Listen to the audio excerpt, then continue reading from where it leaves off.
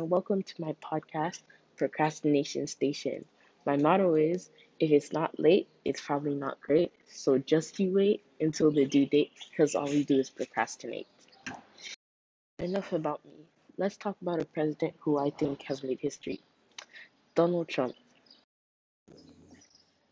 In the recent events around the time of the election, there was a riot that happened where a Trump mob stormed the Capitol. Many people believe that it was Trump that is incited the riot because of a certain Twitter post, and others believe that he didn't. I have found two editorials that oppose each other's opinion. One supports that Trump did, in fact, incite the riot, and the other supports that he didn't. The first article is by Los Angeles Times, and this is the article that supports that Trump did incite the riot. The title is "A Trump Mob Stormed the Capitol. Now What America?" So this article is basically kind of trying to bring Donald Trump down, and they're using phrases like Donald Trump at his federal worst, unfit to be president, and basically all they do here is just state why he incited the riot and that he should be held accountable for it.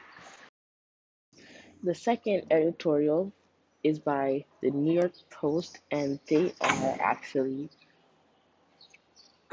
that Donald Trump shouldn't be held accountable for the riot, and they're using stuff like quotes from news reporters, and they're using more logos than pathos. The way I found these editorials was basically by searching up editorial Donald Trump inciting the riot, and I found two opposing articles. The first article from the New York Times is its bias is obviously towards Donald Trump being held accountable, and they use the quote, "A sitting president encouraging a mob at a minimum to harass political opponents is among the most authoritarian acts Trump has committed," which means this article is obviously against Trump, and they think he should be held responsible.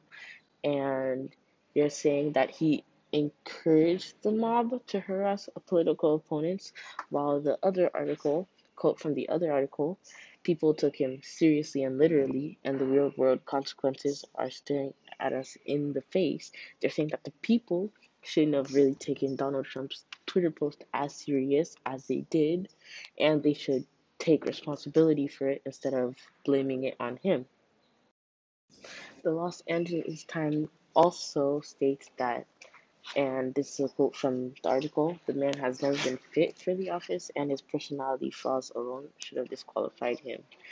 And they have also another quote that says, "All it needed was arson to become a Reichstag moment." Basically, what this article is referring to was an arson attack on the Reichstag building, home of the German Parliament in Berlin, and it happened on Monday, the 27th February 1933, and that happened precisely 4 weeks after Adolf Hitler was sworn as the Chancellor of Germany, and Hitler's government stated that the Dutch Council Communist was the culprit. So they're kind of comparing like Hitler uh, to maybe Joe Biden and Trump to like the Dutch Council Communist. And either way, they were both riots that were incited by someone gaining power. This article is also clearly biased and uses a lot of pathos because they use the words like urged on or egged on the crowd to storm the Capitol. The article, however, uses a lot of logos because they have more facts and numbers. And for example, they state like the number of people that died that day. Has also has a quote that says, "He said, I know that everyone here will soon be marching over the Capitol building peacefully and patriotically to make your voices heard." And that was directly from his Twitter quote, which actually states that he said that they will be marching over there peacefully and patriotically, which was actually the opposite of what happened. And nor did any public disturbance occur when Trump spoke.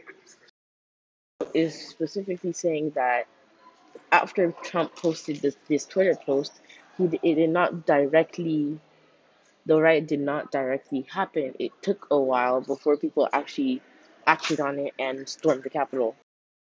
In between these two articles, I think the first one by Los Angeles Times was more persuasive and convincing because they used a lot of pathos more than logos, and they had more written, and they like did more comparisons within the article, while the New York Times only had quotes from reporters and all that, which in my opinion wasn't enough.